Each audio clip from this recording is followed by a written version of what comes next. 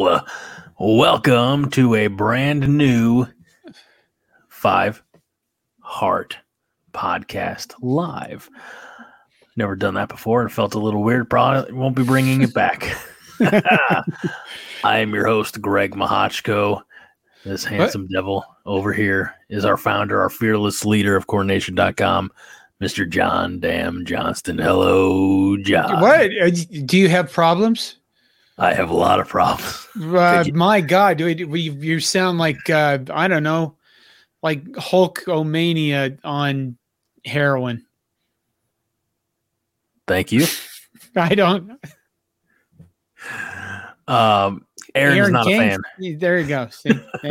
I need to not look at the comments tonight. Aaron did not like the 5 Heart. Yeah.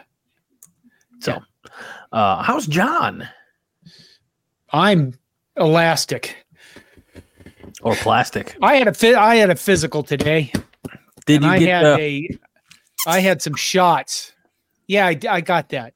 Yes. Thanks for bringing that up right away. Don't do that ever again either. Jesus, what the hell is wrong with you?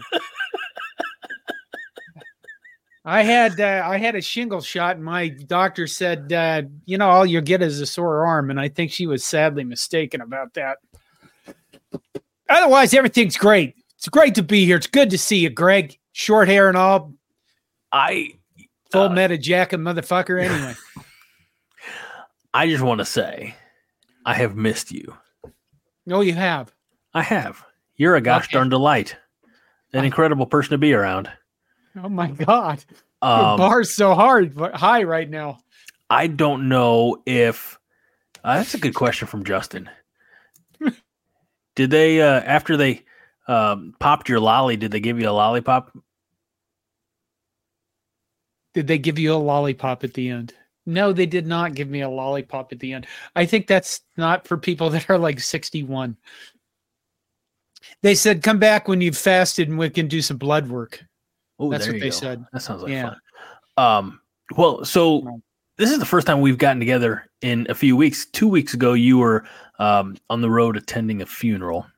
I was. And, the Chatterfields, I don't know if you felt it, but they sent their deepest condolences. And then last week, we talked volleyball ahead of what ended up being a pretty damn disappointing outcome the next night, or I should say that Friday afternoon against Wisconsin. So somebody's signaling us. We will bring in our esteemed guest and colleague. Does he know that? He looks impatient. You know what? He made me wait. I'm gonna. Oh my God! You just need to leave those things behind you. He's good. Fred is not wrong. Fred says that I did miss you, John. I missed your scent. I missed your musk, really. God, this is horrifying. You should bring the other guy in. But you know what else? Who else? Minnie also missed this. So, hi, Minnie. We're gonna do something we haven't done in a little while. Anyway, we're gonna bring in the third member of the tripod, the OG. The 5 Heart when it was in a different form. And for the longest time, he was my sole co-host. But welcome back to the 5 Heart podcast. He is my good friend and my broadcast buddy. He is Hoss Reuter. Hoss, I appreciate your patience there in the green room where we keep all of our guests. So I didn't appreciate the sign language. Hey, Hoss, how you doing, man? Hey, John, I'm glad to see you. I'm not really glad to see Greg here. Yeah, same thing. Yeah. We got to put up with him because we might as well just have Brian Ferentz on this podcast. The Biff Tannen of college football. He's removed. Maybe he'll do producing tonight, and he'll put the comments up that no, he's back. Oh, okay. This guy. It's this guy again. Are we going to have witty banter, or are we just going to go right into the hard-hitting questions for you, Hoss? I don't know. Should we catch up? I don't know. It's been a while, man. How you been? Justin's not wrong. The love triangle. Good. How have you been, John? I feel at peace. I've been hanging on. You've been hanging on How is it up in Chaska, Minnesota? It's it's not as cold and snowy as it should be. That's what it is. It makes me wonder what's going on with this world we're living in. Is there so much evil in the world that it's just warmer just because of evil? I think so. Iowa is in the our half of the Big Ten championship, and that sounds like pretty damn big amount of evil to me. Yeah, and can both teams lose, for the love of God? You know what? I'm going to root for Iowa. Oh, God, no. God, why? Because it'd just be funny. You don't ever go that far. I know. Something's going on. No, damn, man, that's dark. I hate Michigan, but I'd rather see Michigan win on that one. You have no idea the power of the dark side. Huss. You never go full Iowa, man. Well, let's get to it because and first of all, Haas, I appreciate the threats in the private chat of you were like, screw it, I'm gonna leave. Oh wow. Your hospitality room wasn't very nice as I was waiting backstage. There's no whiskey, there's no bourbon. No whiskey, no bourbon, no women, Yeah. I'm sorry. Yeah, I've let you down. I know we're on a budget here, but good Lord. Look at Minnie's on Team John with this one, rooting for Iowa.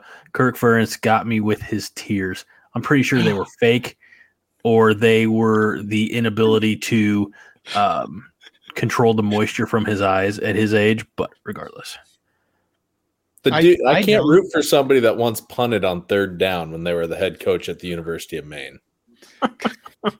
I just can't. I mean, beyond the fundamental aspect that it's that is a lot of like keeping that's a deep cut for I read that coach's clinic write up one time that he punted on third down at Maine because they were so bad on offense, and it's like, let's just be the Ferentz family values right there. Well, you know what? Them beating Michigan would put a nice cap on kind of the regular season of an incredibly stupid year of football. John, the problem is, though, you don't have to live in Omaha where you have to put up that with is true. People every that's single a good point. day. I can think of 10 that work at the same place that I do. And it's just like, good Lord. Well, that's understandable. Yep. So it's like Omaha's the 38th parallel for this rivalry. Let's good comparison. Black Friday. You know how Joe Exotic said in Tiger King that he will never financially recover from this? I will never emotionally recover from this. Okay. Did you ask Haas the question I asked you to ask him? I prepped him. We didn't. I don't know if you know this, John. We didn't have the opportunity to do an overreaction show this week. So you're getting my unfiltered takes at this point. Yeah, this is going to be grand. So let's do we want to talk about the state or of Nebraska, or do we want to talk? Let's talk about the game first, because Haas and I didn't get an opportunity to do that. It is great topic. We'll definitely get to it, John. I won't forget. A lot of comments, of course, bashing Iowa. We'll do our very best to touch them all. An exceptionally winnable game that Nebraska themselves right into another loss. That's not every game down the stretch was like that, but they were all winnable. I think when you look at, I guess I'm going to accidentally jump around because I do want to talk specifically about that Iowa debacle, but you start 0-2, midway, give it a little past the midway point, you're 5-3, and you have 4 chances against beatable teams to become bowl eligible, and you don't get the job done. And it all crescendos in Lincoln against Iowa last Friday. Nothing would have made me happier than, siphoning off some of that momentum that Iowa had, knowing that they were already going to represent the Big Ten West in Indianapolis, building some of that, getting bowl eligible, and getting over that hump for the first time since 2016. Haas, unfortunately, I can't pull the stats up. It wasn't a pretty day. We knew it was going to be ugly offensively because of the one thing that Iowa really has going for it, which is their defense. But at the same time, I thought that the defense didn't look impenetrable. No, there were plays there to be made. They even tempted us with leaving the middle of the field open with 2 high safeties. And so, we saw Jalen Lloyd get open on that post route for the touchdown. And throughout most of this year, we always had receivers running open. It just, what handcuffed our offense all season long and again against Iowa was quarterback play. And they weren't impenetrable, as you said. We even popped a few nice runs here or there. But I think at the end of the day, what that offense really showed in that game is we have to come up with a little bit more of a definite identity. And I really shy away from using that word because I think it's become a buzzword that the World Herald and Journal Star likes to throw around in late July and early August. But if you take a look around the Big Ten, there is that identity of what teams hang their hat on, and they don't overcomplicate the process. I think that while there were plays that to be made in this game, that we made it a lot harder on ourselves than it needed to be.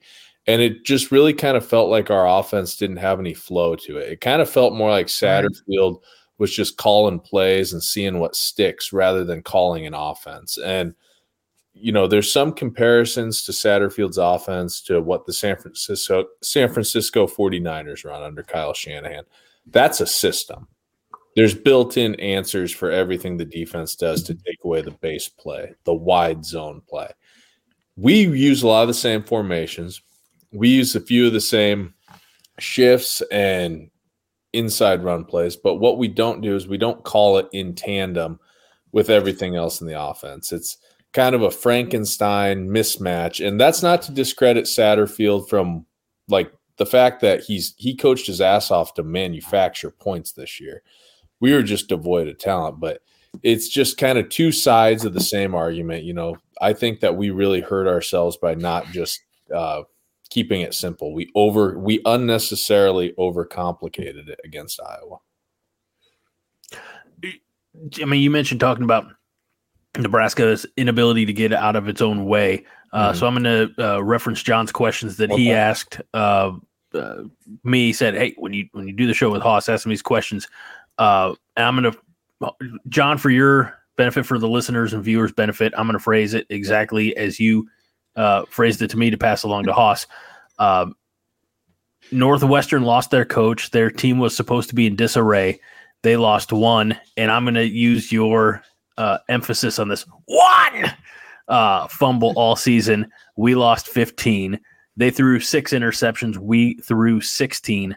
I mean, how does that happen? That's the question. And when you talk about Nebraska being unable to get out of their own way, you talk at 31 turnovers over the course of 12 games. That's definitely a big reason for that. But how does it happen? To answer John's question, while he's one fumble. Yep. I think if I had that one fumble lost by you, Northwestern all fucking season. One. I think if I had that answer for you, I probably wouldn't be sitting here on a Thursday night. I'd probably be, making a $1.4 million. Yeah, but I will say, for Northwestern, David Braun was hired last year at the end of last year to replace Jim O'Neill as the defensive coordinator. And basically what it comes down to is when Fitzgerald got fired, they just removed one person. That's it. Yeah. That's just one person left. That culture that's been in place since, I don't know, I think Fitzgerald took over for Randy Walker in about 2006. So that culture that's been in place, that way of doing things that's been in place is there. Really, I think Bill Bush said it best on Big Red Wrap-Up a few weeks back. Turnovers just kind of become endemic after a while. They kind of spook people. It's kind of like having a case of the yips, for golfers, or baseball players being real superstitious. But from a quarterback's perspective, the 16 interceptions are a little bit easier to explain than why we put the ball on the turf so many times with fumbles, because the fumbles almost took on a supernatural quality in a sense. Like all three of our quarterbacks had non-contact fumbles where the ball literally just squirted out of their hands. I mean, what are the fucking odds? I mean, Greg, we talk about being the Chicago Cubs of college football. I mean, that's the definition of it right there. But in terms of quarterback play, Satterfield was not supposed to be the quarterback's coach. I think Rhule has hinted it as much, this week in that press conference, kind of the end of the year State of the Union. And he's always been a tight ends coach or an offensive line coach in all of his stops, whether it's Baylor or the Carolina Panthers. And so you got to have somebody that understands the position, coaching that position. Coverages, what to expect, what, the primary read is for certain throws. And even if we had a supremely talented and confident quarterback back there, I think they would probably still struggle with Satterfield as the quarterback's coach.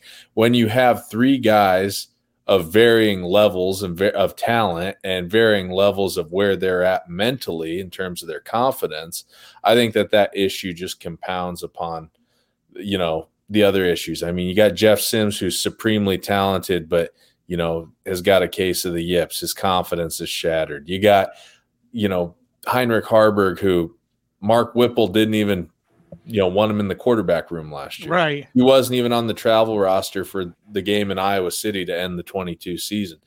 And then you got Chuba Purdy, who's just never really had a fair shake, to get out there this year because he was dealing with injury. And so when you look at everything in totality, it's just kind of a perfect storm when you look at our quarterback play. And I kind of think that because, a team takes on an identity in terms of the culture within the locker room, if you have a quarterback that's turning the football over, and because of the high-profile nature of the quarterback position, I think at some point what it turns into is, guys are just spooked at that point. People are pressing, making mistakes. It takes on a life of its own. I wish I had a more definite answer. Well, in the Chatterfields, Fred had this answer to John's question. Northwestern learned impeccable ball security after all the car washes at Camp Kenosha. I mean, he has a point. He has a point. I mean, it sounds like all the stuff that went on at Northwestern, one of the primary focuses was on protecting your balls.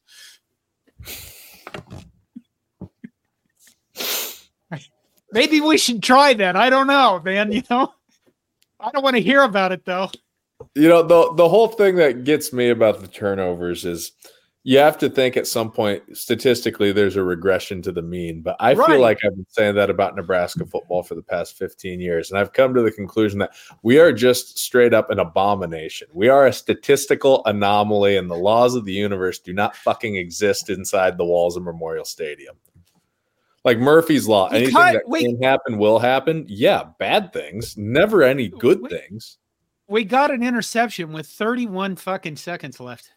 And I still had the thought that crossed my mind, especially after the flag that pushed it back. I was like, we're going to find a way to step on our own dick here. Yeah.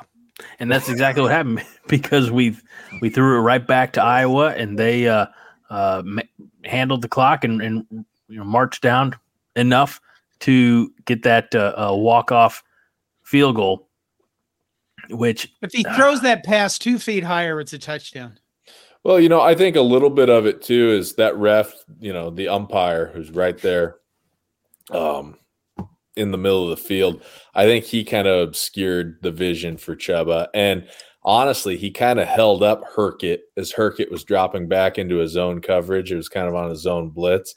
And it's like, man, if that ref's just like a foot backwards or he's over here, or Chuba, sees it, it's just like, I feel like Al Pacino, life's a game of inches, But and speaking of Al Pacino, that defense, 4 straight 3-and-outs, or was it 3 straight 3-and-outs? And then there's one play that Iowa gained one drive when they gained a first down. But I felt like Al Pacino in the worst of the Godfather movies, Godfather Part 3. Just when I thought I was out, they pulled me back in, like that defense. I think that's what I was most upset about, just aside from the obvious, the loss.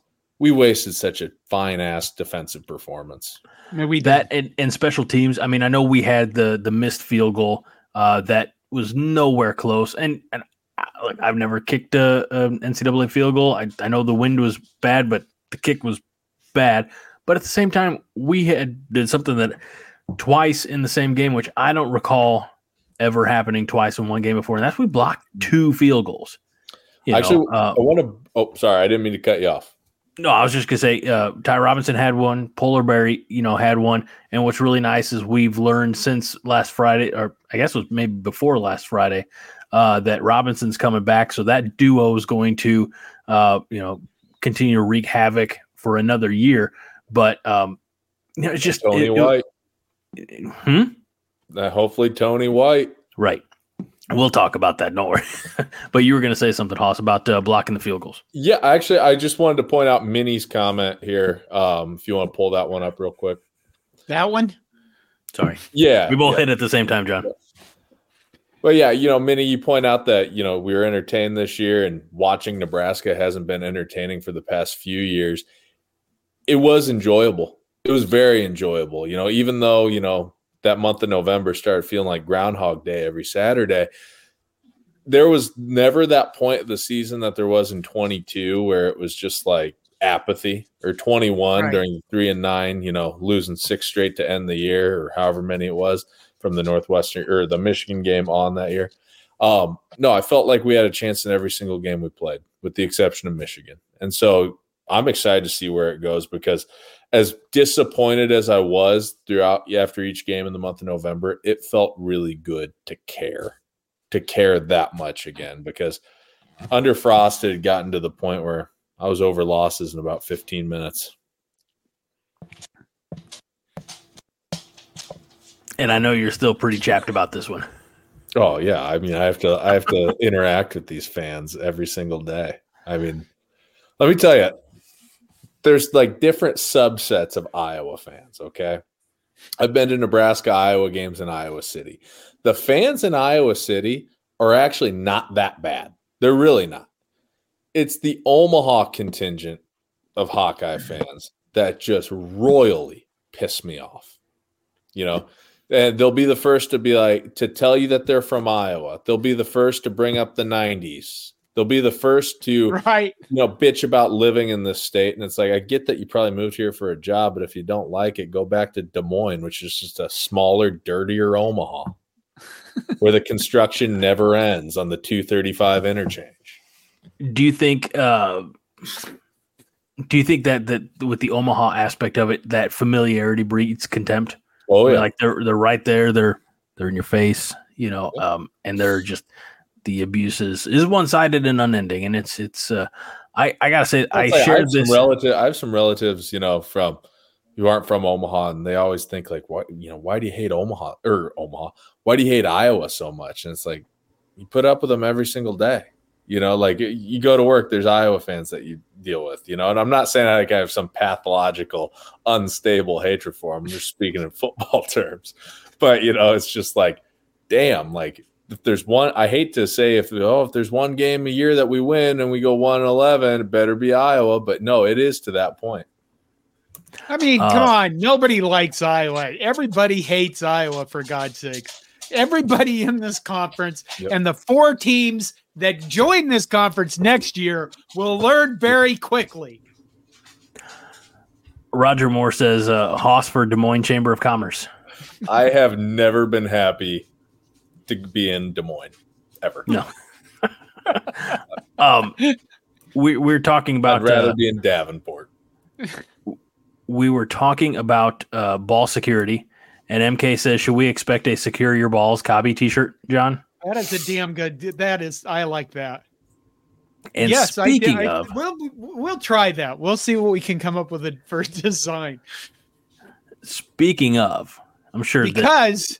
I mean, we didn't secure our balls, and we need emphasis on this for the future. Yep. And speaking of securing your balls, Cornhusker Corner says these last 4 games felt like someone had a vice grip on my nuts, and they were tightening it slowly each week. Still, go Big Red. And somebody has commented. Here we go. Justin says, Cornhusker Corner. A lot of guys would pay a lot of money for that, to have their balls in a vice grip. To each their own. We're not ones to judge over here at the podcast. I'm not one of those. Yeah, exactly. Everybody's got a thing. John seems like the type. What? Minnie, we apologize for this blue humor. Let's talk about. So Sam is our resident football player, and based on his picture, that I believe he's a kicker as well. Says that missed kick by Alvano was an absolutely awful kick. It was basically the equivalent of heel shanking in golf. One of those kicks that makes you wonder, what the fuck did I just do? Yeah, you can kind of see it on Alvano's face too, right after. I think he knew it right away. Yeah. Brian. Let's bring up Brian's comment. Brian Bauer. All right, I got to find it. 9:26 p.m. This one here? Yeah, Colorado is down to 9 hard commits for the 24 class. Luster is definitely wearing off. Dion, where those receipts, my man? I've you do have more commits than you do have toes, so there you go. God, wow. Talk about shots and receipts. Well, you know what? As a Husker fan, between Colorado and Iowa, we've learned as Husker fans that hell is painted black and gold.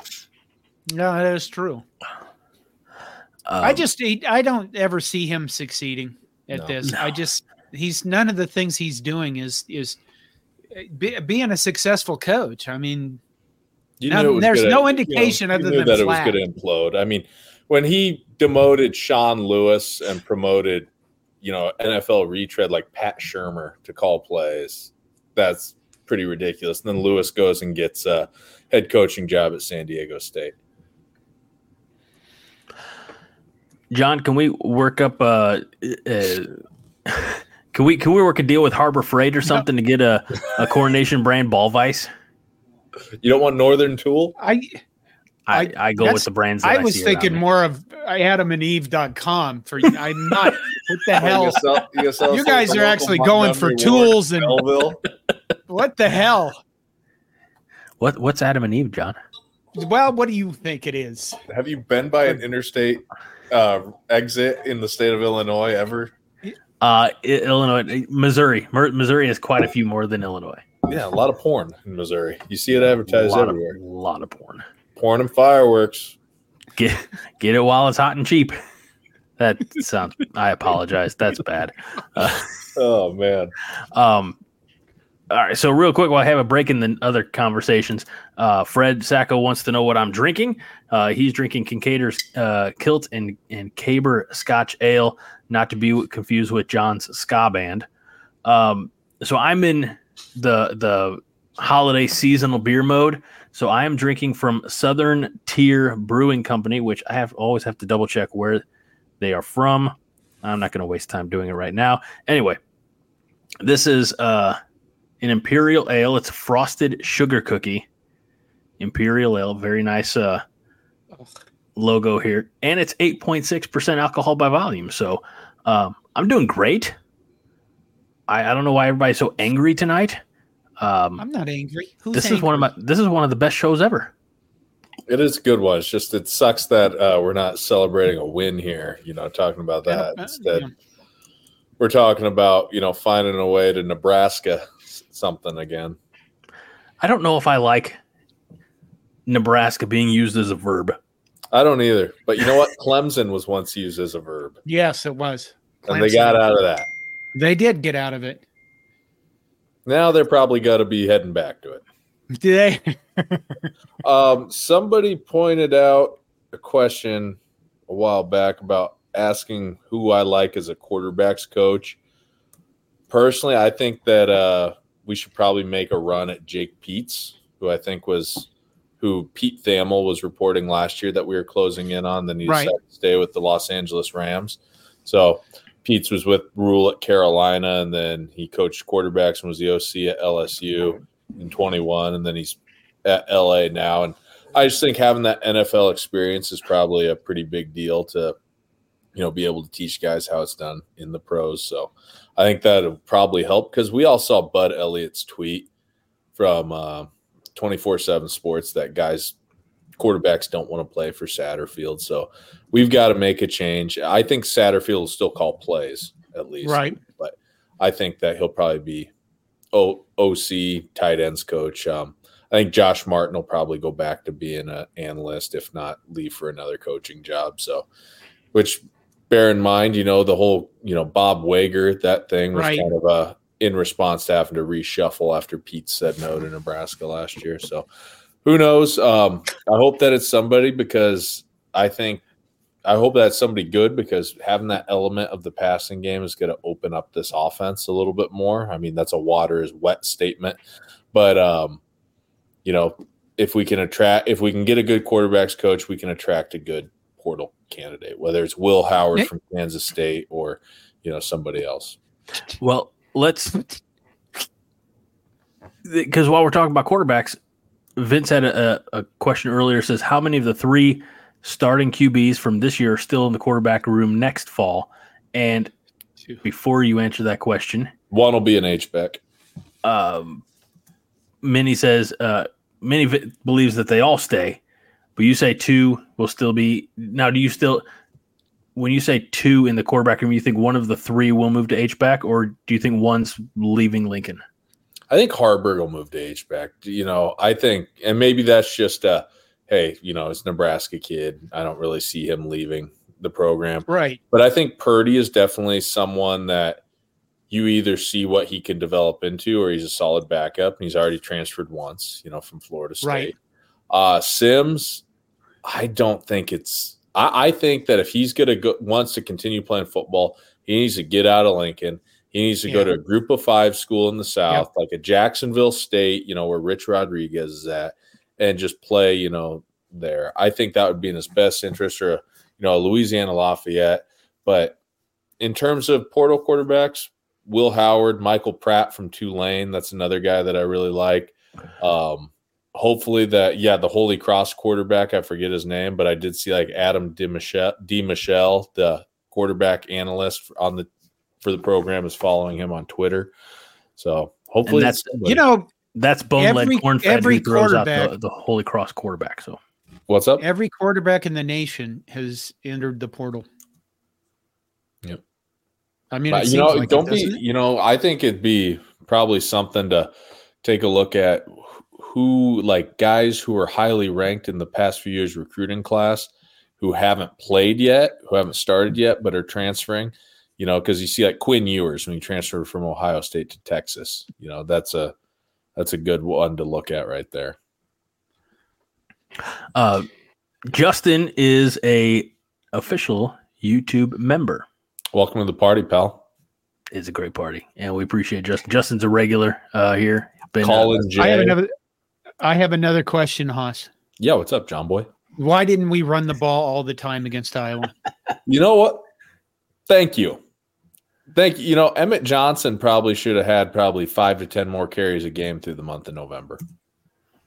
And that's where I reference, we overcomplicated it. We made it unnecessarily complicated, trying to throw crossing routes and trying to throw, shoot routes to the boundary where we're running out of space and Purdy's running for his life and he's just having to throw it away. I mean, him throwing away the football on 3rd down because nobody's open, that's, almost on par with Joe Daly running out of bounds against Southern Miss in 2004 on 4th down. I mean, like, make a play, extend the play. But, yeah, I felt like there were even some yards between the tackles to be made. I mean, look at Iowa. On that last drive, they, run a little gap scheme right up the middle to Johnson. Right. And Gifford misses a run fit. All it takes, is that. Yeah. Like, instead, we overcomplicate it where it's like, okay, it's windy, it's cold. We're going to try to throw the ball, across the field for a pickup of 6, late across the middle. It's like, no, let's just try to, play the game field position wise. If you got to win a game 12 to 10, 13 to 10, you do it. That's the thing where it's like offensively, I felt like maybe Rhule gave Satterfield a little bit too much, just gave him carte blanche, to be like, hey, just do whatever. And I even think some of that reflected in the late game clock management because you didn't see any issues defensively with this team, getting lined up, or getting calls in. You only saw that on the offensive side of the ball. Right. And I think the units tend to reflect the leadership of their coordinators. I'm going to highlight this one here. This is an interesting comment from a Hawkeye fan. Oh, get the Hating Iowa is like hating a mirror or the scale. You're not really mad at the object. You're mad at what it shows you about yourself. Keep up the good work, fellas. Enjoy the humor. Now, look. Oh, well, fuck. Now I got to go see my therapist. Yeah. I hate the scale and the mirror, but for a completely different reason do I hate Iowa. Yeah. Circle Herc. Here's the thing about Iowa. It's not a real place. It's a liminal space. It's 300 miles of Casey's gas stations and windmills on Interstate 80. Wow. Okay, here and honestly, he's not wrong, though. Most of the Iowa fans I've talked to in Iowa City, it's like, damn, these are basically Nebraskans. So, like, I got to think, like, Circle Herc, are you a psychiatrist? You're good, man. Welcome most to of the month of November. Stay. Circle Herc gets to stay. Yeah, what's up? Most of the month of November, we threw the ball a fair amount. Yep. Unnecessarily so. Did we because of defensive alignment? I mean, were we forced to throw the ball just because of the numbers on the alignment at all? Well, I mean, that's always a part of it. You know, if you have a favorable matchup or you have a favorable alignment, you take what's there. But I felt like against Michigan State, we were just trying to force things a little bit too much. I felt like, you know, some of those plays, especially it's going to sound like I'm contradicting myself. So I just want, you know, you guys to bear with me here. Some of the times we throw, especially in instances where, you know, 3rd and 3, 3rd and 4, where it's like, just try to pick it up on the ground, especially as the offensive line got better through the month of November. But then you look at other circumstances with, like, Alex Bullock gets wide ass open against Michigan State and Harburg arm punts it back across the middle. I mean, literally, like, you can't have a guy more wide open than that.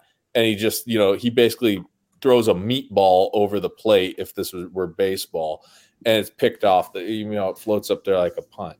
And so, like, we schemed guys open, and the young receivers really developed nicely over the season. And, you know, you could see how they would get open. You can see the temptation of, hey, if we can just give, you know, whoever's in at quarterback the time to throw, and if we can just drill it into their heads all week that this is the read, you know, against this coverage, maybe it can happen. You know, it's kind of like you're putting it all on, you know, hope at that point. But at the same time, don't overcomplicate it. And I think against Maryland, we started to see, hey, we are what we are. Let's just try to win the game, you know, by doing, you know, what we do best. And that's, you know, playing the field position battle. Unfortunately, the turnover, you know, bug kind of really reared its ugly head against Maryland. Very quickly, Circle Herc says, not a psychiatrist, although I feel qualified cheering for the Hawkeyes for 37 years. Wow. That's a long time. I can give you a tip of the hat. Fred Sacco versus Michigan State, Sparty. We tried to score 14 points to play. Yeah, we tried to get it all back in one play. Yeah, we tried. I mean, it's the equivalent of you know, trying to hit home runs at every at bat, where what you need are singles and doubles to get guys on board. Exactly what I mean with the, you know, we overcomplicate the process. Yes, we can scheme guys open, but if you can't get the ball there, give it to Emmett Johnson and let him pick up 4, you know, get it to 4. You know, if you pick up 3 yards, you know, a couple times and you get to 3rd and 4, you know, maybe run 3 straight times and you get to 4th and 1, you know, you're increasing the odds of a little bit more success just by picking up first downs instead of thinking touchdowns, you know. And there was, speaking of living in Omaha, David Matney says, can we make it a state law that you have to be under center for 4th and 1? You know what? A few years ago, David, I would have disagreed with you vehemently, but I'm a reformed man and I agree with you. And David also said, before you answer this, there's a Chatterfield answer, but whatever happened to all the fullback talk? And then I believe it was, Fred says the fullback talk entered the portal and severed a few of Deion's toes. But what became, we saw a little bit of I formation. We did. But that's Bonner, just it, isn't it? That's just it. We didn't see that. We had fullbacks. We played fullbacks. Yeah, we did. But nobody recognizes that the fullbacks are there unless they're in the eye. Yeah, we had that nice touchdown to Bonner against Maryland. Bonner. We lined up kind of a wing T, double wing look, and we just ran a no motion, kind of what's called in the old wing T offense, the Sally play, and just, no motion sweep. And so we used that. We ran belly option, and that was a big point to, get the fullback out on the perimeter. I would have liked to have seen us use the fullback a little bit more like how the Niners use Kyle Juszczyk, in the passing game. And there were even points with how, just pathetic our run game was for stretches of the season, that I thought maybe we should put a fullback back there in short yardage, as the primary ball carrier, kind of like how we used Andy Janovich as a short yardage tailback as well. But the blocking of the fullbacks left a lot to be desired. Yes, it did. Barrett they were young. Was not playing very well. What were you saying, John? They're young, right? They're young. Yeah. And I mean, that's the whole thing where it's easy for us to get really pissed off and be like, 5-7, we lost all these games, 4 in a row in November in the same painful way. We're cursed, like turnovers, blah, blah, blah. At the end of the day, it's like, you know what? This program, the guys inside the program right now are not, they don't have the institutional memory that we as fans do. They're going to be able to turn the page much quicker than we are, And so like when we're going, oh, here we go again, speaking of, being a psychiatrist, we're so scarred and have PTSD when it comes to, when something happens, the team's probably got a lot shorter of a memory on that. I would hope. Interesting reference, dare I say deep cut from Fred Sacco here, who says the last 20 years our team has been a Rube Goldberg machine on either offense or defense. If you're not familiar with the Rube Goldberg machine, it is any overcomplicated contraption meant to do a very simple task. Oftentimes you see them, in cartoons. I think now you can see them on YouTube. But regardless, Fred says just play football. And I think that, I know Fred is right here. We have had either coordinators or head coaches who have tried to outsmart, overcoach, the Tim Beck special. I have more appreciation for Beck as time goes on. He could put together really good offenses. It was just the in-game troubleshooting that got a little bit adventurous. Let's see here. I want to. We're gonna get yelled at. Paul. No, man, no, bro. Come on. You don't ever admit that. So Paul Dalen says there's no difference between Omaha and Des Moines except Des Moines has better outdoor activities. Having never been to Des Moines. Omaha has, the College World Series, and I realize that's a short time in June, but that's a hell of an event. They put on some events there. What the hell does Des Moines do? They have Ragbri. The ride across. Oh, that's right. Friends of mine participate in that damn thing. Mike Schuster says, what is the Matt Satterfield special? I know they, means Marcus Satterfield special. I would say it's Greg's favorite, throwing the ball 3 straight times before the half against Minnesota. He did that a few times in every game. Yeah, and I think he'd throw on first down, and they would get behind the sticks because they drop the ball. They get sacked or they do something terrible, and then you're screwed. The insistence on running option against Purdue when Heinrich Harburg was getting the shit beat out of him by those defensive ends. That's a close second. Yeah. I still contend 12 weeks later that if we ran the ball in the latter half of the fourth quarter against Minnesota, we win that game. There were 2 series. There were like 2 series where they just threw incomplete passes, one right after another and gave the ball back. We had the win. We had the lead. Kill the clock. Speaking of that first game, yes, I think that we can say, as a post-mortem to this season, I do think that we were a better team in Game 12 than we were in Game 1. I think that a lot of it, though, is skewed because of just the ridiculous rash of injuries that we had this year. I mean, when you're talking about, who Bryce Benhart and Ben Scott might have been the only 2 starters to not miss any time on offense.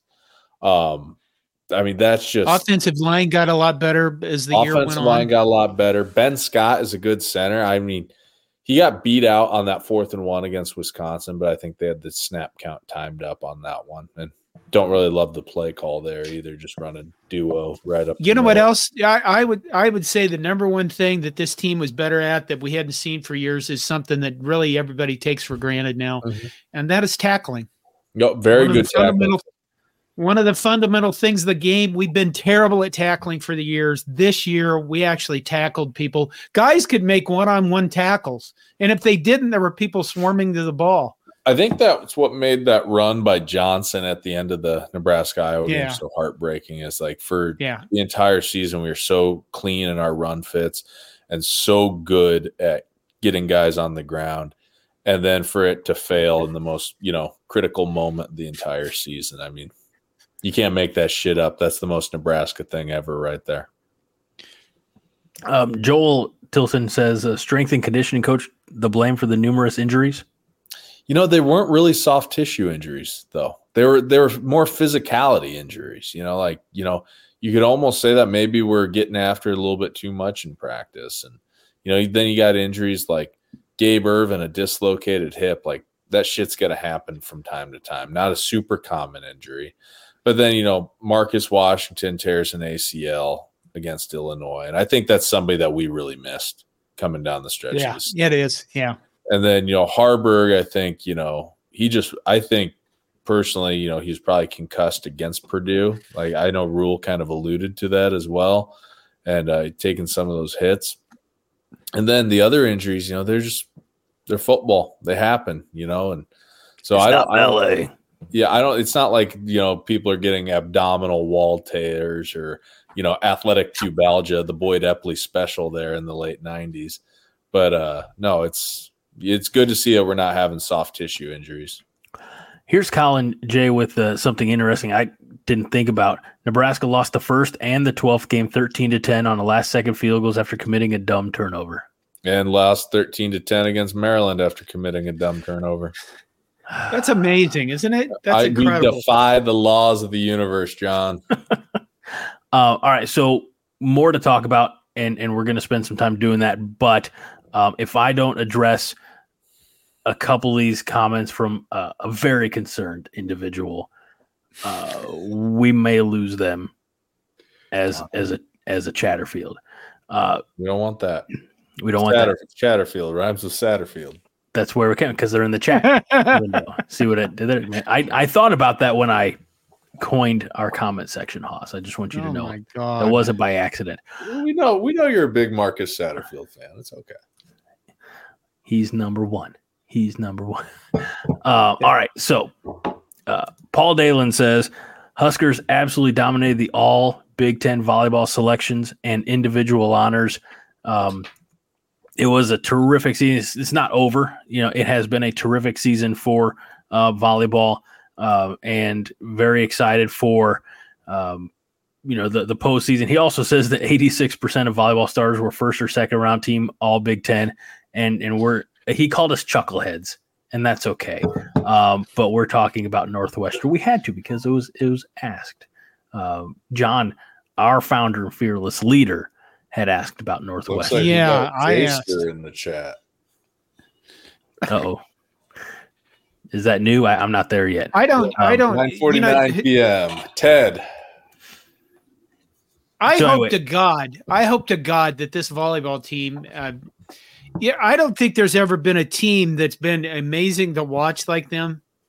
And with the in the past, you've seen us have like one primary kill person. And this year we have Beeson and Harper Murray. Harper Murray, I think, got Freshman of the Year. I don't remember all the awards. Nebraska won 4 of the 5 yearly awards. Where was I going with this? I think that when you look at a team, there's only one thing that's going to make us happy with this team. And it's the highest bar possible. Yeah, winning that is the amazing bar for a team that's already been incredible to watch and incredible all season. And that I can't imagine being a freshman in college and dealing with that pressure. Although, when you talk to Beth, she says that, even though they're freshmen, they have played a lot of volleyball in different situations all over the place. And at the highest level, some of them on the US 18 and under national teams and, things like that. So there's a reason I think this was the number one recruiting class in the nation last year. And look, it's, I'm glad that Wisconsin is over there on the other side of the bracket, because we might see a third matchup for the national title. Right. So, and I think the thing about talking about volleyball is I don't know enough about rotation or like the difference between running a 6-2 or a 5-1 or whatever the hell it is. And, all the responsibilities, differences between a libero and a setter. So it's difficult. That's why we have Beth and Miley. Bone-led corn-fed said volleyball players can kill and get away with it and get paid to do so. Yeah. Look, if you're a YouTube moderator and you have no idea what we're talking about, a kill is a successful attack on the volleyball court. No one is getting injured except some poor defender's pride. Okay, don't cancel us or take this video off YouTube. John needs this money for his retirement. Stop looking at the comments, Haas. I did it. I called you Ross. Ah! Fred, you are my favorite commenter. Fred says the last rotation John had, he almost went blind. Okay. He's like, moving on. You have a crap ton of starred comments. Have we gone through them all at this point? No, can I? Can I rapid fire these? Well, yes. You have them up there. You starred them. I can't. My eyes are bugging the hell out of me. Well, you're bugging. Have you always had those serial killer glasses, John? I've had them for a while. And honestly, when I went into Target Optical, which is where I got my glasses, I said I want a pair of stylish glasses. These are Oakley's, and then I want a pair of glasses that are serial killer glasses. Yeah. Amongst the youths, those are popular now. Those are stuff, so. Yeah. And I took a photo of these. I put them on. I took a photo. My wife sent them to the photo to my daughter, and she replied, "Number." And I said, well, those are the glasses. They fit you, though. Fred says the only thing that gets injured on this podcast is John's innocence. I have innocence? You did. We stripped you of it. I probably just opened the door for another Fred comment, witty as it is. All right, we're going to start rapid firing. We have 23 star comments and more to 23. come. 23. Vince Watson says Nebraska winning the portal. Ty Nash and Scott coming back. Ty Robinson, Nash Hutmaker, and Ben Scott coming back. Probably better than anyone they could find in the portal. Agreed, Vince. Yes. And then there are positions you can't get in the portal. Yep. Yeah. Offensive linemen are never going to be big portal guys. Yeah. So we got really lucky when we got Ben Scott last year, basically. Oh, yeah. Roger Moore said maybe we're getting a little ahead of ourselves, but again, I'm going down the list. This was at 9:01. Says, so does Michigan have all the Iowa signals for Saturday? Yeah, yes. I mean, if you see Kirk Ferentz raise his foot in the air, it means they're going to punt. They have all 4 signals. Yeah. There you go. We talked about the Ball Vice T-shirt, Cobby T-shirt, but Roger also says Iowa is the 38th parallel T-shirts should become a thing too. Agreed.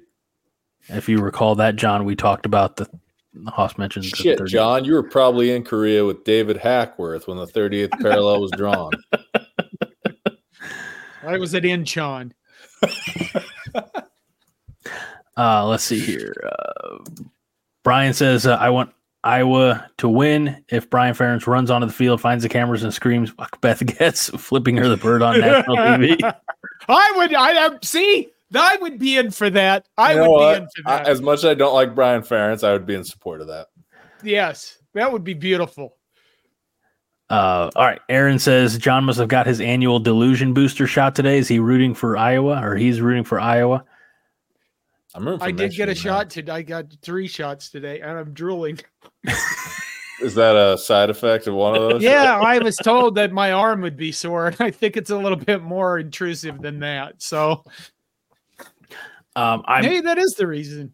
I am purposefully holding off, deferring comments about Tony White. That's a conversation that we're still going to have. But Brian Bauer says the players seemed happier in the system this year. No one seems to be jumping into the portal ahead of meeting with coaches. I mean, I feel like we're not seeing a lot of early attrition. I don't think we're going to see a lot of attrition in general. Well, you have to see some. We're at a scholarship limit, and we have 26 guys coming in. Yeah, I think you'll see some, but I don't think you're going to see it like, at the level of Scott Frost losing his best player 3 years in a row. Right. After portal. Well, there you go. True. Because if John Johnston from Cozad, Nebraska hits the portal, I mean, it's like, all right. Nobody will care. Yeah. Go back. Who? That Jamoke was on exactly. the team? All right. Back to the comments. Aaron says, do you think Nebraska just has a bad case of Riley-itis? It sure feels like it's been worse since he coached Nebraska.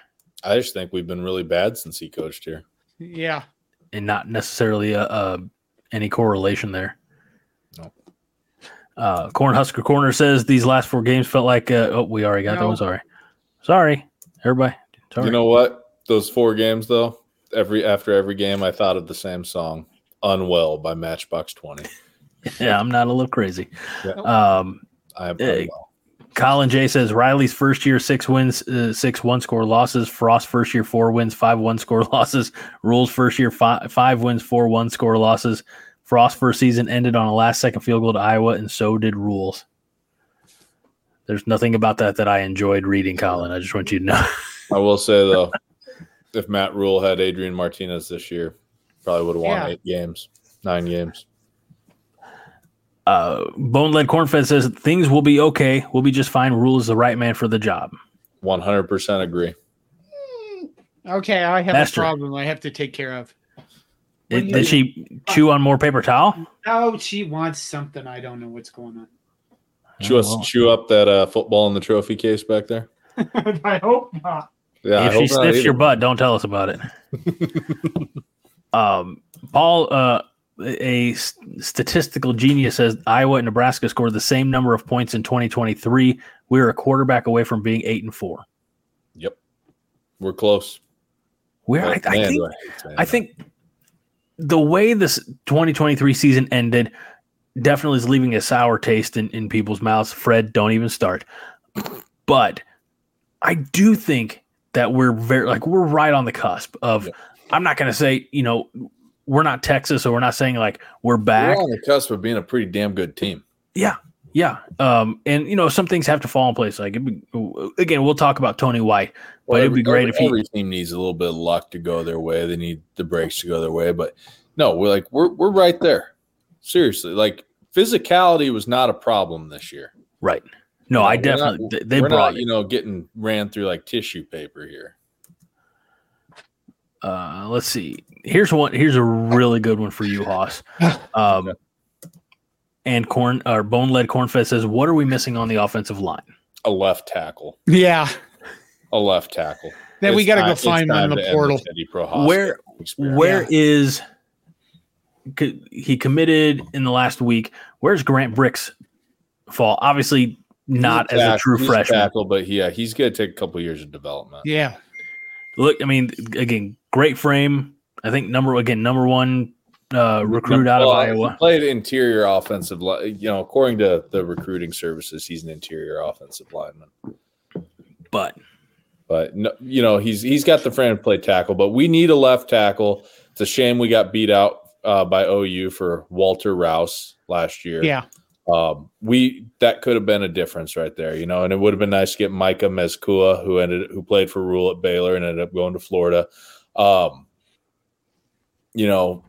Teddy Prohaska played better than Corcoran did, when they put him in there. But at the same time, those penalties killed us against Wisconsin, and he's just not very physical at the point of attack, and he doesn't move very well, in space. And as a left tackle, you're going to be isolated quite often, against speed rushers, when they slide protection away from you. So, yeah, we got to improve that. A couple of questions back to back here that tie in. I think tie in. First, Joel Tilson says, "Who will be the Huskers quarterback in 2024?" And paired with that, Cornhusker Corner says, "Maybe y'all talked about it." By the way, great use of the word y'all. But who specifically is your dream transfer QB? So, is the 2024 starting quarterback on the roster right now? No. I think dream transfer quarterback, Will Howard, Kansas State. What does he bring you for maybe if some of the Chatterfields haven't followed K-State, which by the way is just weird seeing them doing well and Nebraska not. But what does he bring? What attributes does Will Howard have? Well, size first and foremost, 6'5", 242. Good arm. They don't air it out a ton at Kansas State. So they definitely run a similar offense under Kleiman that they ran when Kleiman and that staff was at North Dakota State. But he's a good decision maker. He's mobile. He's tough. He'd be the perfect quarterback for Rhule's offense. For what the vision is, for what they want to do here, that distributor that can also run. Couldn't ask for a better quarterback. That's my realistic dream one. My dream, biggest pie in the sky caviar wish of a transfer quarterback, be Riley Leonard from Duke, but he's going to Notre Dame. Josh says, "OMG, I'm so late. Didn't know Haas was on." Hey, I don't embrace excuses, Josh. I embrace solutions. So get it together. Wow. Justin's kind of in the same vein, says, "Josh, how dare you?" But Fred, with a little bit of compassion, which is rare, says, "At Josh, I've missed you." I don't think. Look, we joke, and we have a sincere amount of appreciation for you, Chatterfields. But I don't know if you all have really paid attention to the last year-ish of the community that you all have built here on usually Thursday nights, but sometimes Wednesdays and Monday nights. Its own chaos with John and Todd. But much love for you all for just being with us all the time. Y'all are just superior individuals. Let's see a few more here. Hammy says, "What position should Nebraska aggressively seek in the portal, Hoss?" Quarterback, receiver, punter. Left tackle. Well, yeah. Actually, let me revise this. Quarterback, left tackle, receiver, punter. And then if you can ever get an edge rusher, you can never have too many good pass rushers. What about running backs? That for every you got Ramir coming back. He says he's coming back. Gabe Urban if he's healthy. Right. Well, I'm pretty sure Ramir was on that team in '59 that upset Oklahoma. He's been right so long. But you've also, Emma Johnson is coming back. You lost Kawan Lacey. You don't have a running back commit in 24. Kawan Lacey, that one hurts. Yeah. That one really hurts because he's a lot of Dave Campbell's Texas Football Monthly, who's covered Texas high school football for probably 40-some years, was saying that Lacey's one of the best backs to ever come out of the state of Texas. So to lose him, that's rough. I think Emmett Johnson can definitely be a really good player for us. Right. Portal running backs are a little interesting, though, because, I'll use 2021 as an example. Marquise Stepp, a backup, leaves USC, comes to Nebraska. It doesn't do anything. Right. Kenneth Walker, the third, leaves Wake Forest as a backup, hadn't done anything, goes to Michigan State. Look at him now. So it's kind of a crapshoot, just kind of like how junior college running backs were never highly sought after. So, but who knows, maybe there's somebody out there. I think there's a Georgia State running back that EJ Bartle was already following on Twitter, who was the 6th leading rusher in the nation this year, so see what we can find. I want to, again, address the community real quick here because Josh is getting, I don't want to say picked on or isolated or anything like that. Josh is my favorite listener. Wow. Knock it off. No, he says in reply to Justin, I apologize to everyone. I had to take a road trip to get my screaming newborn to sleep. And been there, done that. But Fred says make incremental improvement. I like it. 10:05. So Fred's a definitely as we know, this is no secret or regular. All right, a few more of these. Let's see.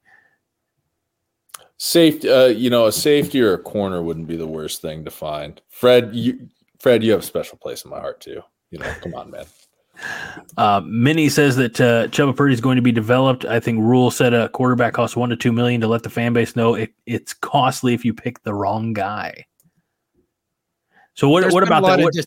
There's been a lot of discussion about that comment. Yeah. You got to spend the money if you want to be competitive. Like, you don't have to like it, but because it does feel gross to spend that much money on an unproven commodity.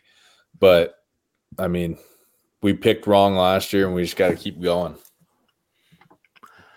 I think one of the comments I find interesting from looking online at people. A lot of the comments are like, well, then don't pay somebody to develop them. And you're kind of like, okay, here's how this works. Yep.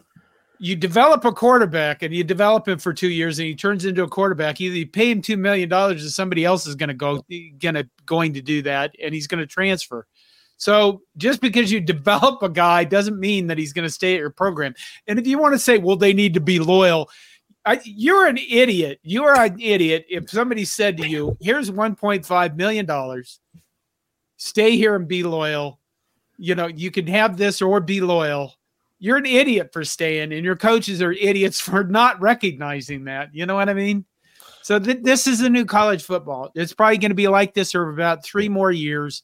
Until some regulation comes through. Yeah. I will say I want to build off what Minnie said. There is a lot to like about Purdy. I think that there is, there's some tools there that can be developed. The $1.5 million. Yeah. Just a round number. I'm sure that some players get more, some players obviously get less. I'm trying to figure out the taxation on that. Is that just taxed as income? Yeah. All right, income. So it's income. Right. But I don't know, it used to be, if it was Bagman, it was all, here's a McDonald's sack full of stacks of hundreds, and it was under the table. But obviously this you have to declare. So at the highest tax bracket, most of these individuals are, single, not married. So they're probably in the highest tax bracket. Is this spread out over multiple years, or is it, hey, you come to Nebraska, we got 1.5, or you come to Oklahoma? Probably per year. So out of the 1.5, you're only bringing home, shade under $1 million if you're withholding 37% for taxes. Right. Damn. Unless you have financial people that know what you're doing. Well, that's what I'm saying. I'm a financial person and I know what I'm talking about. Right. So most of these players had better get a hold of somebody like that, or they're going to end up with their family sucking the money out of them, and it's going to be a disaster. But this is the world we live in now. Yes, Colin pointed out Sims getting 6 figures for turning the ball over 8 million times. He had that Amigo special. I don't think he made as much as everybody thinks he does. That's something we don't need to argue about. But I actually want to point out Fred had a comment at 10:07 about quarterbacks. I was actually going to pop that up just now. All right, read it in your newscaster voice, Greg. Serious question. From Rhule's time in Carolina, then going after Sims, is he just not good at QB evaluation? I thought the same thing when it was evident that Sims just was a dumpster fire at quarterback after the first half of that Colorado game. And Rhule in Carolina, on one hand, I want to say Dave Tepper really meddled with what Rhule was able to do in Carolina, and it's looking like it's very evident that Dave Tepper is a real son of a gun to work for with what he's done now with Frank Reich. But at the same time, they cut Cam Newton in 2020 to sign Teddy Bridgewater. Can't talk evidently.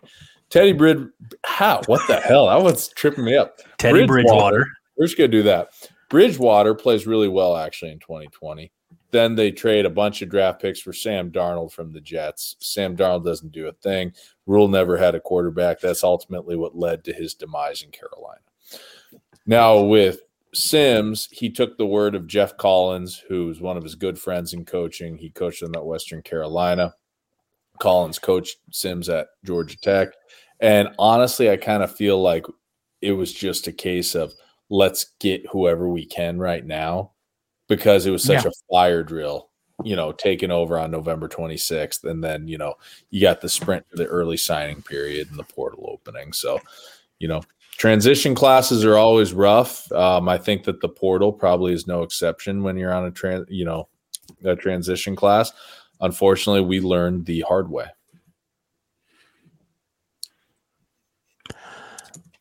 Fred says Haas sounding like a tavern Husker at Ray's Wings during a dull 13-10 Iowa win. I don't know what a tavern Husker is. Yeah, I'm not. At Ray's Wings, Midtown Omaha. Yeah, I've been there. They got Coors Banquet. Thank you, Paul. Paul did a super chat of $9.99, probably because we mentioned volleyball, which we were going to. It was never not going to be mentioned, Paul. We just, had to get through the drudgery that it was the damn Iowa game. All right, let's see here. Hey, man, that was – I don't know about you. That was peak Big Ten football, Big Ten West football right there. Fred did apparently mean to say tavern Hawkeye. Good defense, but in the Big Ten they call it bad offense. What gives? Come on. Ted Hilker says we should have paid that one dude from Georgia, aka Eric Gilbert, vape pens and vape juice. Wow. All right. Well, let's see. I guess in hindsight, he would have had to been able to play. Yep. Hammy says, what Nebraska's chance of defeating Creighton on Sunday? Fair, good, or no chance? John? This is a measuring stick game for Nebraska. Creighton is what, 15th? 15th. They lost to Colorado State recently. I keep getting shit from guys on Slack that I'm supposed to buy the Nebraska football team and buy into how good they are. And I think Sunday will be, like I said, a good measuring stick. I think that's a good chance. I think you've got a Nebraska basketball team that's probably playing. Everybody gets on the court and they don't look lost. They rebound. They don't turn the ball over. They hit the free throws. It's weird. I mean, compared to Nebraska basketball that we've seen in the past, you have a whole gob of players that can play and score. So I think, they have a good chance of beating Creighton. And it's in PBA, right? Mm-hmm. Yes. Yeah. So I'm looking forward to a Nebraska win, and then they'll probably, have the ball intercepted with 2 seconds left and fuck everything. All right. We got a couple of fun ones here. Oh, God. Oh, boy. This is going to be fun. Haas, I think you might be a little bit out of the loop on this, but bear with us here. Living in Omaha's David Matney says, still waiting on Coordination Hair Care line of products in the merch store. John. Okay. John, what are you using on that, flow? Mane and tail? Yeah. Well, it's now, bacon grease, actually. It's funny you mentioned that because, Haas, I don't know if you can tell, but John did get a haircut recently. Yeah, I mean, he's looking a little less serial killer-ish. And Minnie says, what happened to your Hugh Hefner robe, John? Cut your hair and lost your cool. Wow, that hurts.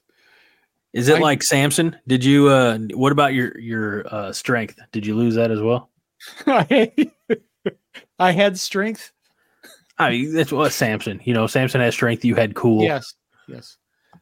Wow, I'm just shocked and taken aback at these comments. All right. I was running around trying to get a lot of stuff done before Greg told me to come back to the show. So there you go. In my defense, for the first time in a long time, I was here before 2 minutes before the show starts, and you weren't. So I said, John, 5 heart? Question mark? Yeah. All right. Let's get to. I can put my robe on if you really need it. Only, never mind. Please spare us. these were the topics that Brian wanted to talk about at the top of the show, and he commented this at 9:03. Iowa loss anger, Tony White nervousness, portal opening, recruiting finishing, conference champion games, chance of talking volleyball slim. But let's talk about Tony White. Tony White, is he nervous? I think that he's going to say no to USC. Oh, being a defensive coordinator for Lincoln Riley is career suicide. Alex Grinch had a great career going at Washington State when he was DC for Leach, because Leach still emphasized, even though he's air raid, at that point in his career at Wazoo, he was starting to emphasize, having a defense. Grinch was really good at putting together a defense that was supplementary to the air raid offense. Lincoln Riley, those teams take on the personality of their head coach. Yeah. Those teams just don't have any edge to them. They score a shit ton of points. He's probably the best offensive mind in college football right now, but it's really just kind of smoke and mirrors in a way. They got great skill guys, but even at OU, they were more physical because they had really good offensive linemen. Anymore at USC, I mean, it's just like basically watching a flag football game. I don't think we have anything to worry about Tony White leaving.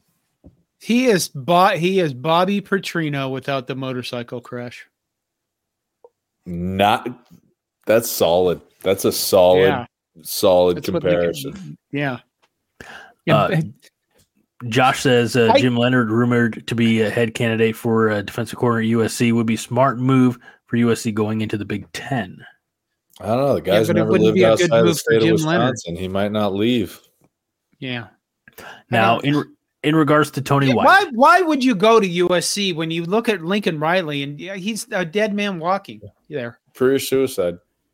Yeah, I don't. Twitter exploded this morning because On3's USC guys said Tony White to USC was a done deal, and then all of Nebraska Twitter went fucking insane.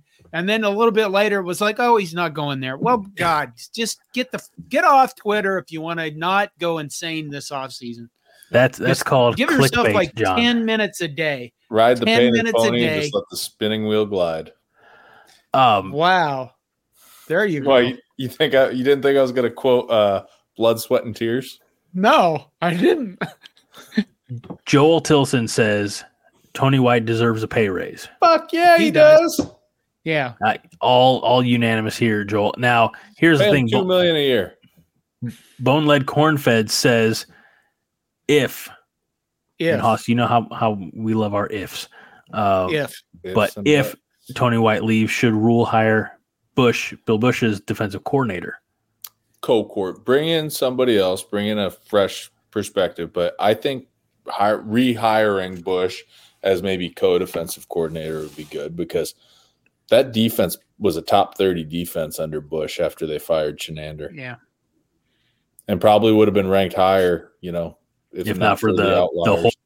I was going to say the hole that they got dug into. You know what I mean? 49-14 to a really fucking bad Oklahoma team. Yeah. I mean, realistically, and I don't think Josh is wrong here, that you can almost count on the fact that somebody's just, no problem with that. Putting things out there. Josh says, I bet Tony's agent's floating some of those for a bigger raise. Pay the man. Again, I agree. Pay him. Lock him up. Give him, ridiculous amount of money so that no school can even throw him an offer, is my opinion. You have a short window right now. Yep. There's a very short window. Coaches to make shit tons of money, because like I've said this before, in 3 years, this whole model is probably going to change because of lawsuits against the NCAA.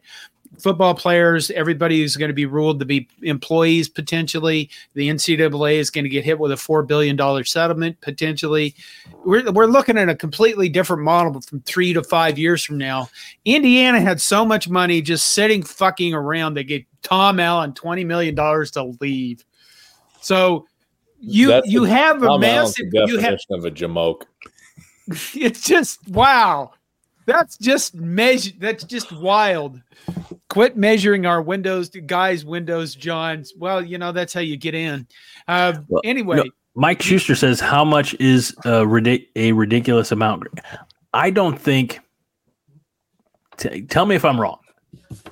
I don't think it's too much to ask based on what we saw and the progression that this defense made. And again, Bill Busch set them up in fairly decent space. Why couldn't you pay him just shy of what you're paying Matt Rhule? Like, why couldn't you give him decent, head coach equivalent money if that school was Vanderbilt? Dave Aranda at LSU was making $2.5 million a year as the defensive coordinator in 2019. So that's the most that a DC has been paid. So that is the baseline right there. And so what's Rhule's making, I think, $8.6 million a year. He's making $5 right now. $5. It goes up to $12 million in 2030. So it's backloaded. Okay. Yes. Give Tony White $3 million. $3. I'm okay with that. I'm honestly not okay Seriously, with that. How many times do you see somebody step into a program with a bunch of players that at the beginning of the season we were like, yeah, they had a nice end to last year, but God, like, we just have not been good on defense for over a decade now. Steps in, feels damn near an elite defense. He turned John Bullock into a really solid football player. That's true, he did. And the fact that we had so many guys that didn't even sniff all Big Ten honors, like, I hate to be one of those people that's going to say this, but you can't tell me that there's not an anti-Nebraska agenda at some point. Maybe not like an agenda, but just there's a sentiment, because we've been so bad, that it clouds people's judgment because, like, that holdover mentality. You have to earn that. Robinson, back. I mean, like, you got to win respect back, but fuck, some of these coaches are so disingenuous who vote on the all Big Ten teams because, like, show me a defensive tackle in the Big Ten that's better than Ty Robinson. Probably seriously. No. Yeah, and here's the problem. Here's the real problem with that. When you talk to media people, do you think media people by themselves know anything about either side of the lines? No, because here's the thing. It's like when some of our Nebraska media asked the coaching staff, what do you mean about Ty Robinson's playing dominant? He didn't have a tackle. It's like, really?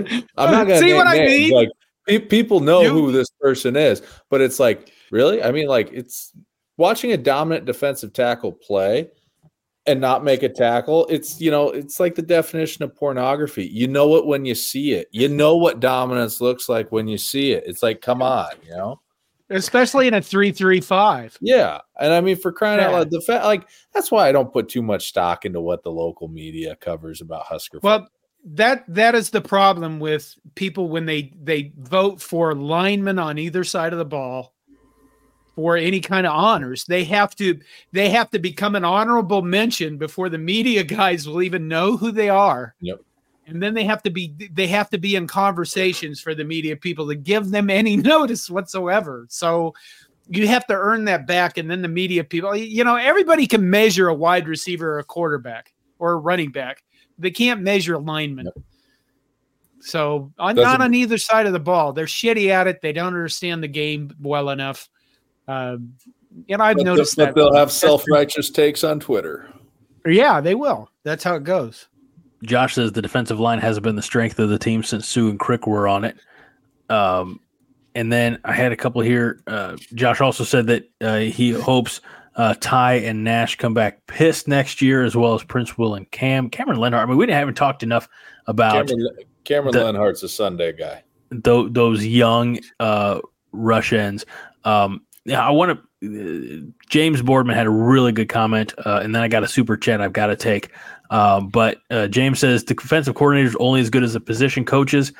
He has the scheme; the other coaches get them in the right spot. Rob Dvorak might be the best coach, non-coordinator that we have. Those linebackers. I mean, he took linebackers. John Bullock, turned into a football player. Mikhail Bayer turned into a football player.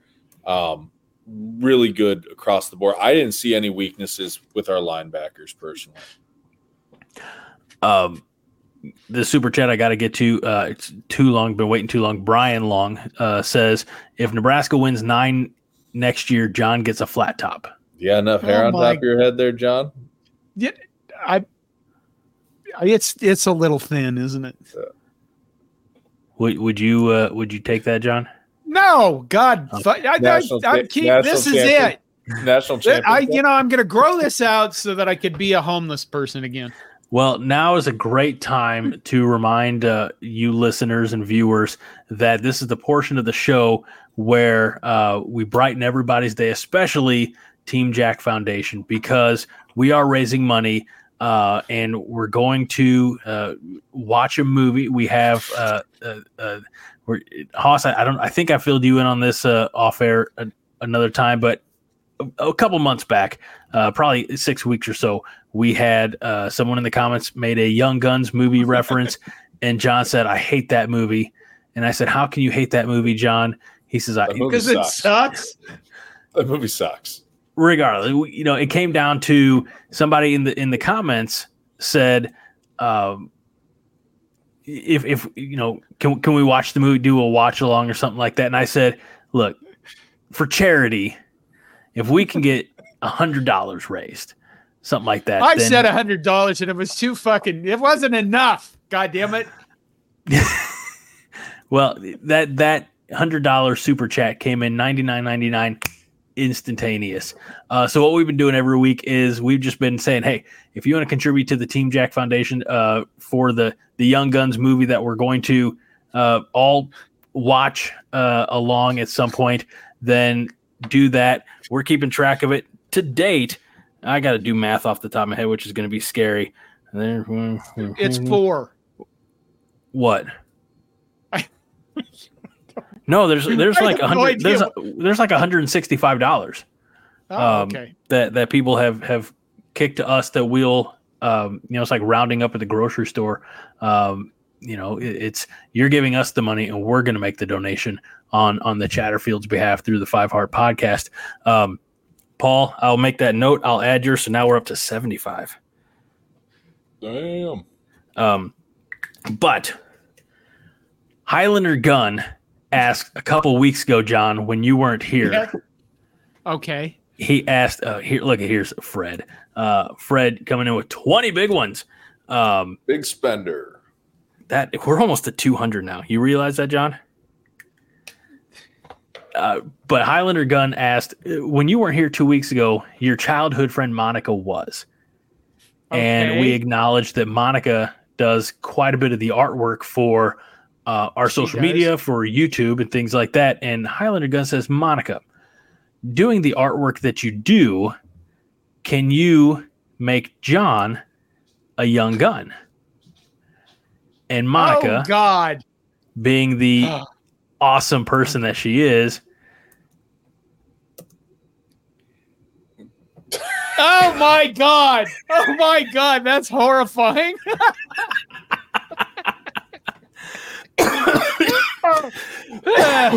Okay, I don't think it's a very young gun, but whatever. I see some resemblance between you and Kiefer Sutherland there. Oh God. You and Lou Diamond Phillips, not so much. Oh my God. Josh says yes. Justin laughs, and actually Josh laughs quite a bit too. Monica's here. She appreciates it. Thank you, Monica. And Minnie's getting us $4.99 for the efforts. I believe that gets us right at 200. Again, I could do the math, but that would take too long, and we want this to be an entertaining show. Oh my God. Fred says that you identify as a young gun. Okay. And David Matney is $10 to the cause. I am keeping track of all this, guys. You all are awesome. Monica actually sent a message to the 5 Heart Podcast Facebook page, which is underutilized, I fully admit, as the only one in charge of that. And apparently through Amazon Prime, you can do a watch party with up to 100 people. So okay, we can make this happen now that we're into the off season. Are we going to do that with the Amazon Prime or do it here through StreamYard? Probably through Prime. I mean, we don't have to record that one, right? I don't know. It depends on if people are going to say, I didn't get to see this and be pissed. I don't know. The whole thing makes no sense to me whatsoever. But, we did say we'd do it. So here we are. Brian Long for $1.99 says, you see the size of that chicken? This is great. We do have the best fans, I gotta say. Wait, no, look at John has a bit of a metrosexual expression. Monica, what the hell? Why did you pick that expression on my face, for God's sake? It's kind of like here we go. Fred says, what do we get for two? Photos of post-game boudoir photos of John. There's no photos, man. John. No photos. Nobody needs that. Highlander Gun says, I don't know how to do the other stuff. Record it. We'll figure it out. We appreciate you all. Christmas is coming. Christmas decorations. You do. I don't. I don't either. We're going to go see some Christmas lights at the zoo tomorrow night, guys. Yeah. I thought everybody'd be more excited about that. Justin says, for Team Jack, Young Gun John. Wow.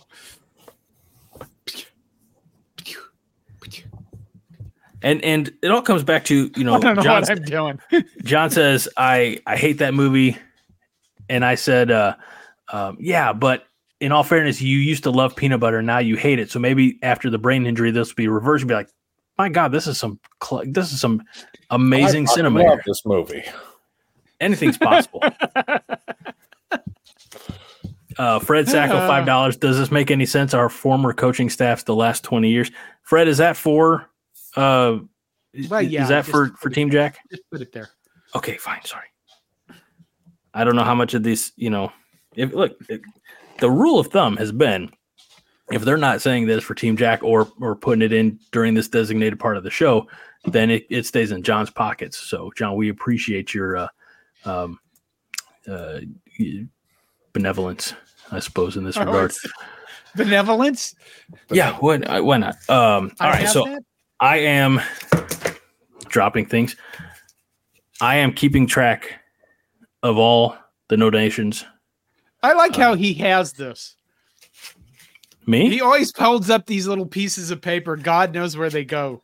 Like, I'm wondering all the stuff that he has around him. Like, I have a remote. My desk is a mess. Kindle. My car keys are sitting here with me for some reason. Look, I have a battery. Anybody need a smoke detector without a battery? I have a PlayStation 5 controller. Look, here's a hair tie. My mom and dad back in June went to Utah, and while they were out there, they went to Monument Valley, which I saw pictures. It's beautiful. I don't know if you guys have ever been to Utah, but I can say, my folks went to Monument Valley, and all I got was this sheriff's badge with my name on it. So, it's to remind my children that I'm the law in these parts. So, but to quote Bane from Dark Knight Rises, do you feel in charge? No, I'm married. Right. That's how it goes. Welcome to your life, man. All right. I think that's it. I think we've milked just wait a minute. He brought up conference games. Oh man, we're at an hour and a half, bro. Tomorrow night is the last Pac-12 conference game ever.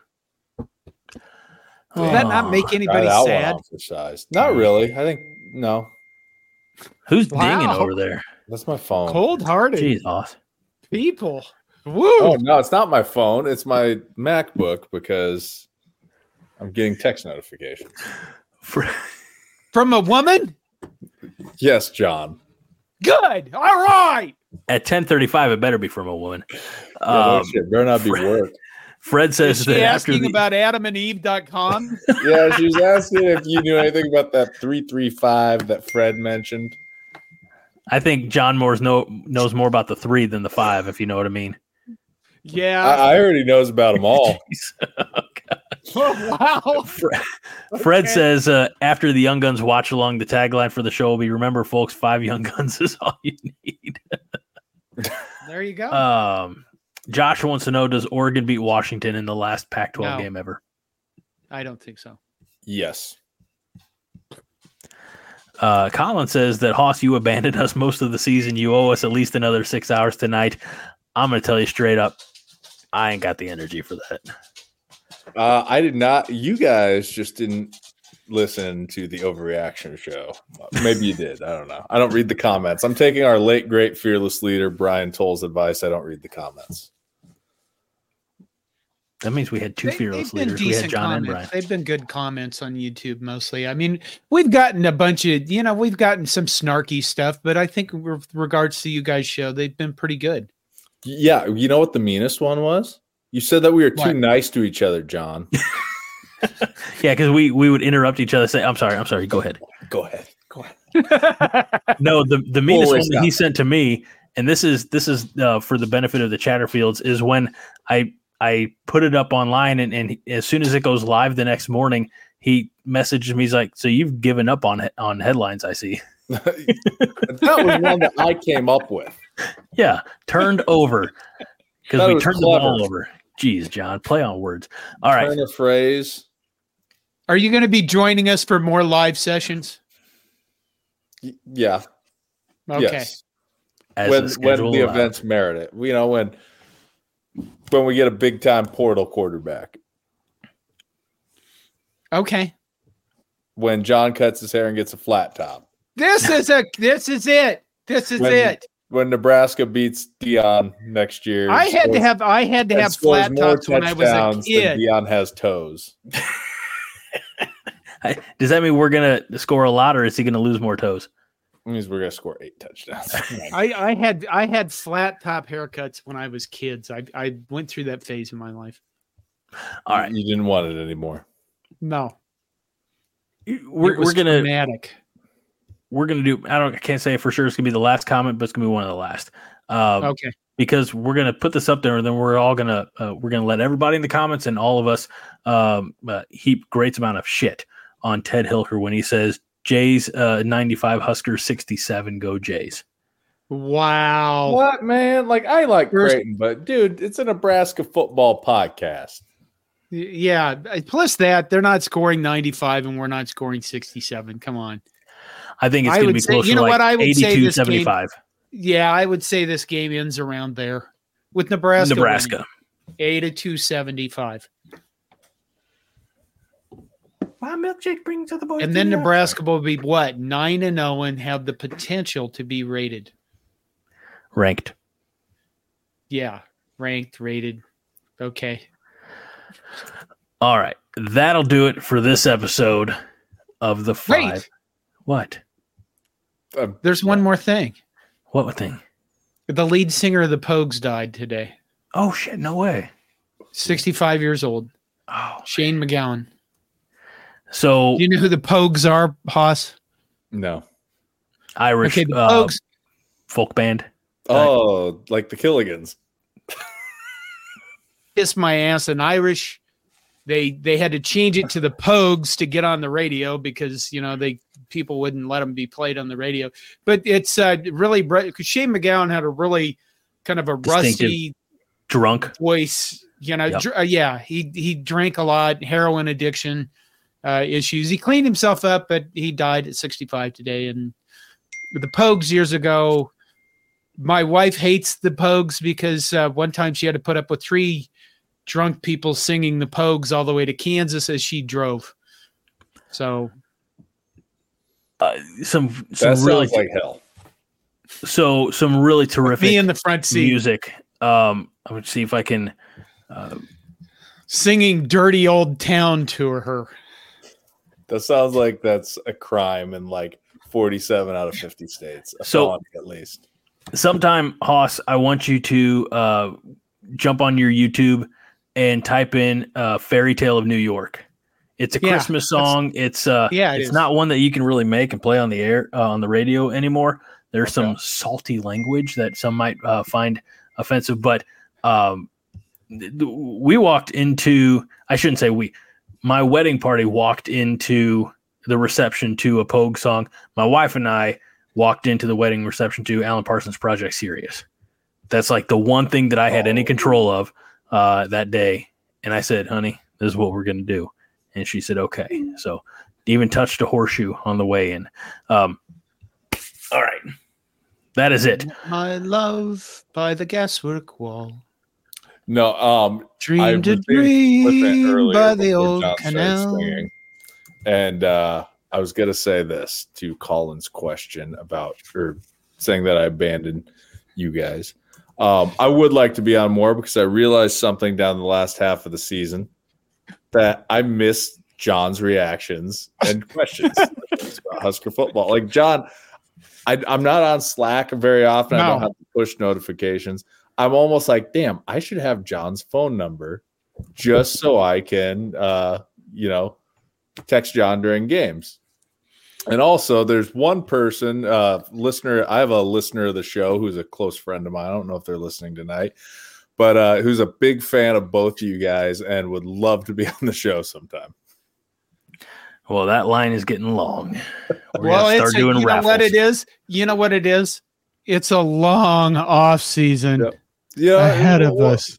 We'll bring Jacob Horde on here. That's his name. Big listener of the show. And, take a number, get in line. I think we got Fred first. And I think we should pick some of the Josh, Brian Long says for $1.90, Ted is one of Murphy's men because Ted is a true blue J-sker. And Justin says, Hoss, you're going to lose her if you don't answer. I don't even know how to turn off the notifications on my MacBook, So, all right, everybody. Officially, that'll do it for this episode of the Five Heart Podcast. What a great time we've had tonight. Thank you all so much for being here. I know somebody in the comments, and forgive me, I didn't highlight it, so I didn't mention it, but they said that this is their social engagement for the week. It's the highlight of the week. So, again, this version of the show is top notch. It's so much fun because of the community that we've built here around the Five Heart Podcast. It wouldn't be possible without you. Also wouldn't be possible without our founder and fearless leader, John Dam Johnston. And I'm so glad that we were able to get him. We couldn't record over the weekend like normal because he had a wedding the day after the Black Friday. Yep. Then his birthday was Sunday, and he had birthday festivities going on. And then we had internet problems on my end. But I'm so grateful for my good friend and broadcast buddy, Mr. Hoss Reuter, for being here with us. So for all of us, to all of you, remember that we tell you this each and every week, and we know that you love it and you want to change it all the time. What is this now? John, off subject, why my speed test on phone is over 100 MP, but Fire Stick is only 20 MP, same internet. John, what are you doing? Don't give me those technical questions. Because your phone is much newer, could probably connect it to 5 gigahertz, and your Fire Stick is an older 802.111 device or 802.1 device, and it only connects at B. It'll only connect at B at 2.5 gigahertz, so it's never going to get up to the speed. You need to buy a new Fire Stick. I think I just had an aneurysm. That's what you feel like when I'm explaining offensive line concepts. I'm very I understand all that. Man. Okay. For myself, for Hoss, for John, this is the Five Heart Podcast, where we remind you each and every week that Five Heart is all the heart you need. John? Go Big Red. Win the damn portal.